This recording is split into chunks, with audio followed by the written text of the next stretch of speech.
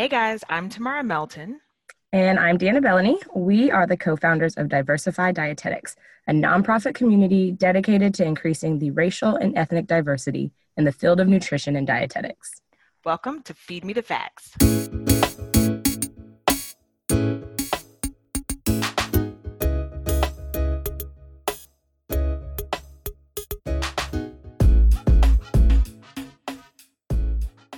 How are you doing today, Deanna? I'm good. How are you?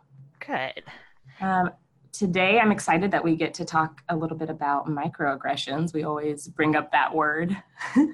Yeah, and it's something that we definitely all know is kind of happening in our profession in dietetics, but we've not talked about it that much. So I think that it's a good thing that we're actually, delving into this topic because it's something I think that definitely affects who decides to choose this educational pathway in this career and who decides to stay long term. Mhm. Yeah, definitely. And I think, we've heard the phrase for a long time, but maybe for some people that don't really know the definition of a microaggression, I went to a kind of seminar about dealing with microaggressions at the medical school in Boston here where I work. And so he gave a really good definition, and it is a brief and commonplace daily verbal, behavioral, or environmental indignity, whether intentional or unintentional, that communicates hostile, derogatory, or negative racial slights and insults towards people of color. And I guess just kind of in layman terms, it's just like those little cuts and things that people say that they don't really realize is kind of insulting and makes you seem superior as a person saying it, that can really weigh heavy on the person that's receiving those kind of comments and microaggressions. Yeah, and you and I, when we first met, and you kind of told me how you came to the idea of what is now diversified dietetics, had what I thought was a pretty, I say shocking, that might be a little bit extreme, but what I thought was an experience as a young professional at Mhm. Fincey. I think I know I always ask you to share this, but I think Yeah. it's a perfect example of microaggressions that happen a lot in our profession. Yeah, no, absolutely. So I think I definitely agree. It's a good example of what it can look like. And I had kind of two specific ones that I always give. One is kind of more overt than the other, but the first one was just at Fincey on the conference floor, looking for free stuff as you do at Fincey. And I was waiting in line with a colleague of mine who was also a Black dietitian. And a lady who was in front of us waiting in the line as well kind of turned around and was just like shocked to see us there. So she kept kind of doing her double takes, and then told us both like, oh, there's not that many of you here. And, it's just kind of off-putting, but also made me personally feel that like I wasn't supposed to be in this space where, I'm also a dietitian just like she is. So that was one example. And then that same conference, I think it was the next day, I was looking at a poster presentation and it was kind of looking at, barriers that students of colors face in dietetic internships and kind of how educators can help them overcome those barriers. And a white instructor was talking to the white poster presenter and said, well, I had an African American not pass the RD exam that went through my program, so I just don't know. So again, I would definitely call that one slightly more of a macroaggression than a microaggression, but yeah, it's just those kind of biases that come out in ways that aren't as overt, not necessarily overt racism, but yeah, to just kind of make you as the individual kind of hearing or receiving those comments feel like you don't belong. For me specifically, that's how it made me feel. Yeah, definitely can. And with us starting Diversified Dietetics, we've had the great privilege of meeting a whole lot of students and interns and young professionals. And I say a Mm-hmm. lot, it's relative because we definitely don't have as many people of color in our profession, but we have heard several different examples of these microaggressions from people saying, former preceptors, talking about them behind their backs and saying, I don't even know why they're here, Yeah. or from instructors in the foods course, assuming that because someone's Black, that they understand how collard greens are cooked, but that person's actually Dominican and that's not even what they eat. So there's things like that. And that's definitely in our context of our profession. But that's what happens when your profession has so few people of color, Mm-hmm. so little diversity, is that there is a pervasive kind of a culture of saying things that are microaggressions. Right. And the thing that we've heard that I think that's critical to this, and the reason why we talk about it, because some people might think, oh, this, let's just focus on, the things that are related to academics or Mhm. related to finances to getting into a dietetic internship. But people want to feel comfortable around their coworkers and in their profession.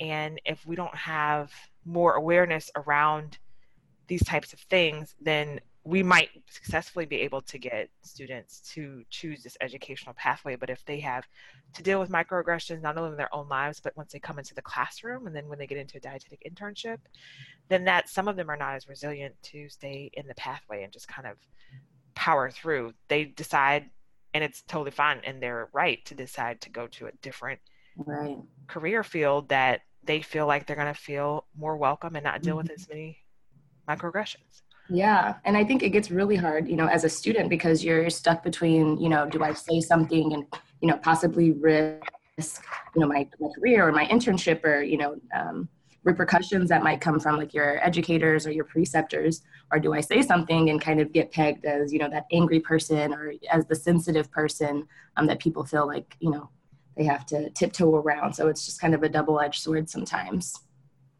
Yeah, and so thinking about that, I don't know about you. I was one of few people of color in my internship. Overall, I was at a more diverse campus and more diverse program than most, I think, in Atlanta, in the school that I went to, both not so much in undergrad, but definitely in graduate school in Atlanta. And I actually had a phenomenal program director who was not about it when it came to things like this. She Mm-hmm. was not about That's racism awesome. or microaggressions or anything. So I feel like I've been kind of insulated both in undergrad and graduate school. I had that, so I felt like I didn't have that those issues, even though I may have been only one of or two people of color in my internship. But one thing that I think is important for us to talk about is, how do you have as a student handle being the only person of color, in their program Mm-hmm. and still thrive in their program? Yeah. That's a really like the key question. So, I mean, I share kind of a similar experience where I didn't really recognize it within my internship group, but when I went to go to my different rotations and saw interns from other sites, it's where it was kind of like, oh, this is kind of, what people were talking about when they were talking about what a dietitian, quote unquote, looks like. And I think the biggest thing for me, and one thing I would definitely tell other students, is the importance of finding a community and finding kind of people that you can either vent to or that you can talk to, even if they're not kind of in the dietetic world, but just kind of having that safe space, because sometimes it can be kind of taxing mentally and physically to be the only one, quote unquote. So I remember I think in my internship, I joined a young professional organization for Black young professionals in the Houston area. And it was just nice to kind of have those times when I can go into the room and like be around people who, look like me, who had similar experience because they were also working professionals and sometimes a not so diverse environment. So yeah, I would definitely say community is one of those big things that you should try to find outside of your internship or even within your internship if the opportunity presents itself to help. Yeah, and I think one thing that we've tried to provide with our community are those connections. So if a Mm-hmm. student's not quite sure where to go or to find someone, that's why we created this virtual community. I think it's also important to not let the um, where you're comfortable, and maybe this is important for a student to have a mentor to talk to about this. But if you're dealing with microaggressions with your preceptor, with your your fellow classmates, coworkers if you're working or anything like that, but especially in the academic environment, you need to let your program director know or let someone know who you're comfortable with, because you might have an issue with the program director, but you need to have some place to go to so that you can talk to someone about this, because you're probably not the only person of color in that internship who has dealt with that. We have talked to so many people who are one or two or three people who've come through over several years of a particular dietetic internship or a Mm-hmm. program who mentioned the same professor who's kind of this repeat offender who apparently is out there, who is either blatantly racist or putting up even more barriers for students of color or holding them to a different standard that their white peers are not being held to. And so it's important to to talk to someone about that, because the way that our profession works, we rely on our grades, we rely on letters of recommendation. If you don't have a letter of recommendation from your program director, it's always looked at, most of the time, it's looked at suspiciously by an internship director who might be looking at your application. And if you're not comfortable asking that person to write you a letter, or they won't do it, that is something that you want to, talk about. I'm not saying that students, are not going to be trying to get away with not doing their work or something like that, but it's, if you have, a legitimate issue going on, that you need to talk to about it. So it might be somebody at your college who's an ombuds person, if you've not heard of that term before, but there's someone who helps with conflicts, who's a neutral third party. And they are often there on behalf of students as well. And so, and you should have, if you're an intern, and the policies, there should be policies in there as to who do you go to if you have challenges with your preceptors and or your director. There should be channels that you can go to so that you can talk to someone, because it will affect not only the way that you feel about how you're doing in that program, but it could potentially affect your ability to advance on in your educational pathway.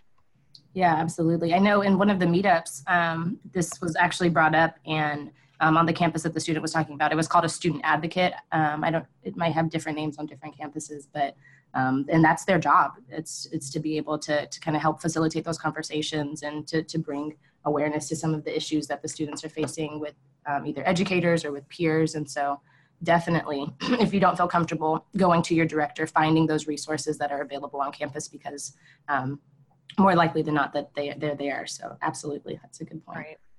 And always remember that we're here. That's why we created Dietetics, right? And not necessarily the two of us specifically, but the community. Right. One thing that you will have is know that you can, if you do reach out and you have a challenge that's going on, that you can, talk about it in a space where you feel safe.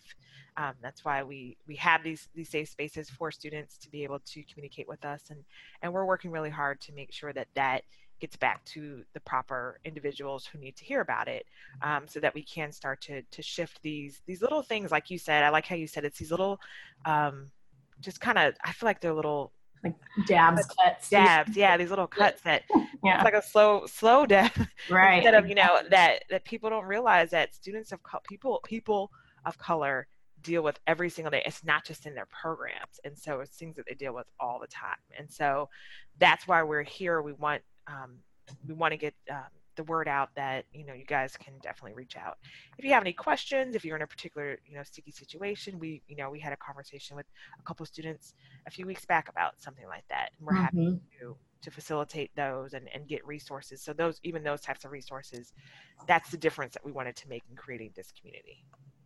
Yeah, absolutely. And then, I mean, just to kind of go back to the research, because we as dietitians, of course, love research. Like these microaggressions definitely play a role in people's health, physically, and their mental health. And then, if you're listening and you're not an RD of color, it plays a role in your patient's health, kind of the microaggressions that you can kind of give to your patients, and their perceived racism of the things that you may or may not say. So we definitely recognize our audience is sometimes broad, but if you are an RD and you're not a person of color, and you are looking to be an ally to a RD of color or to the Diversified Dietetics mission, it's definitely your responsibility to speak up when you hear things that are questionable, and not to speak kind of on behalf of the person that you feel like the microaggressor is offending, but kind of just to give your perspective on why you think that it was inappropriate for them to say X, Y, and Z. So we definitely appreciate allyship, and definitely call you to action if you hear those sorts of things in your program, on your workplace, in your school, wherever it may be. And that's, a great point. Maybe in our show notes, we will definitely put out some links to some articles, not only for students and for young professionals who are of color, but for allies as well. And one that's a really interesting one that talks about working with our clients and patients, and how having cultural humility is really important, and having structural competency is also a skill set that we need to have, all of us. It doesn't matter who we are, because we all can have microaggressive behavior no matter who we are towards another group. especially if they are marginalized or Mhm. if we have some sort of privilege over them, and there's all kinds of privilege. So we'll definitely put that out there because I think just having the awareness about it, some of the concepts that we're talking about here are new to people, Right. especially in the context of our profession. And so, and we totally understand that. We're also learning all the time ourselves too, about this. So we'll definitely put some links out there to give you some more, just kind of starting place to give you some food for thought. And again, this is a space to have a conversation, ask questions. So that's what we want to be here for and provide that in this community. Absolutely. I have a question for you, Tamara. As an educator, um, how do you deal with microaggressions in your classroom? I know we're specifically talking about students dealing with it kind of on a day-to-day, but as a person that is an educator and that, has students around them, how do you deal with it if you see it? Or do you have a situation where it's happened, and how do you deal with it? It's really interesting. I teach at Georgia State University, which is a minority majority institution. And I've taught two different groups of students, health informatics students and nutrition students.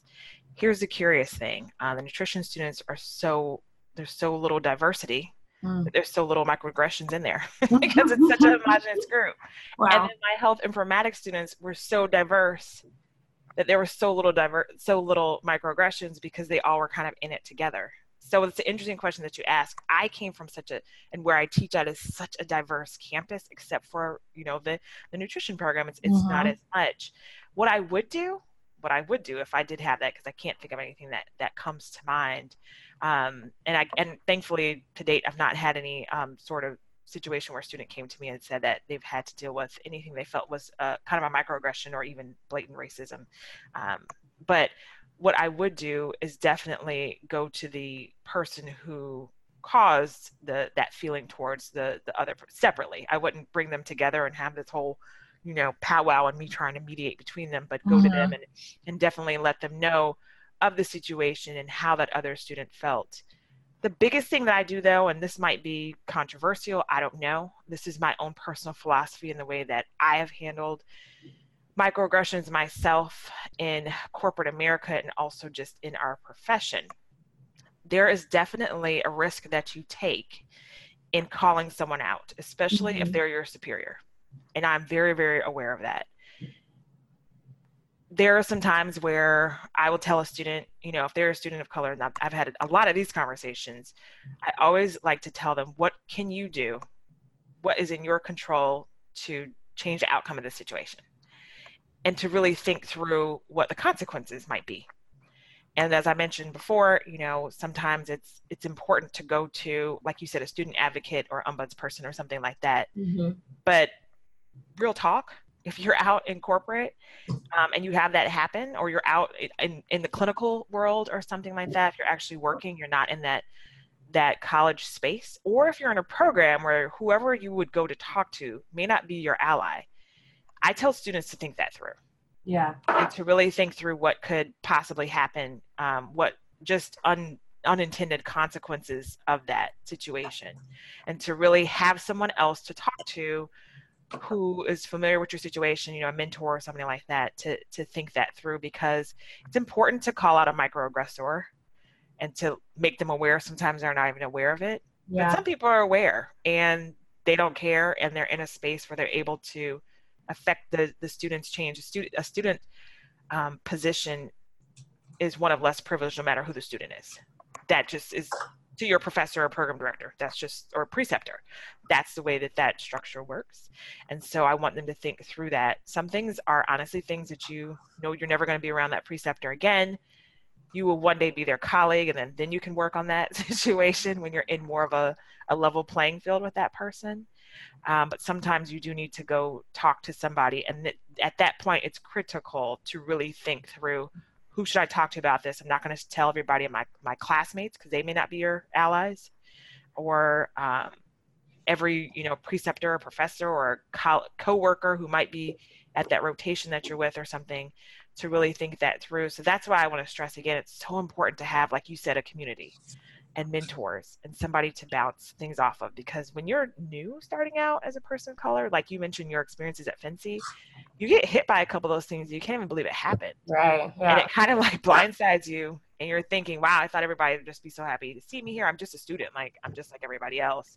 Unfortunately, it's not that way. So you want to make sure that you have people that you can trust. So that's what I always sit down and talk to my students about, really talking about that, keeping in mind that they have a career and a reputation that they want to start building up over time. And it is possible to do that. It just takes some time, and it's important to have just some folks who are more experienced who can be there as kind of a sounding board and give you advice. Yeah, that's really good advice. So we will include resources in our notes. And, I think this is a really important topic. We definitely want to encourage a dialogue further about it, either through our Facebook group or Instagram, or just sending us an email. So keep in touch and let's keep the conversations going. Yes, and definitely know that coming up in our next episodes of Feed Me the Facts, we really want to delve in on topics like this that are very specific for students of color, but also really practical topics, but kind of from the angle of if you are a student of color, maybe you're first one in your family to go to college or graduate school, or just understanding this whole internship thing. So please keep in touch, especially on our Instagram. We'll be posting some questions about the topics that we have coming up that are related to the whole dietetic internship pathway, as well as other particular challenges and opportunities related to students who are in the dietetics profession and young professionals. So like Dana said, please reach out to us and keep in touch and email us, DM us, whatever. And thanks so much for your time today. All right. Bye, guys. Bye. Be sure to subscribe to the Feed Me the Facts podcast on the iTunes store. Rate and leave us a review. Find more information about the Diversified Dietetics community, our programs, and our events on the website diversifieddietetics.org.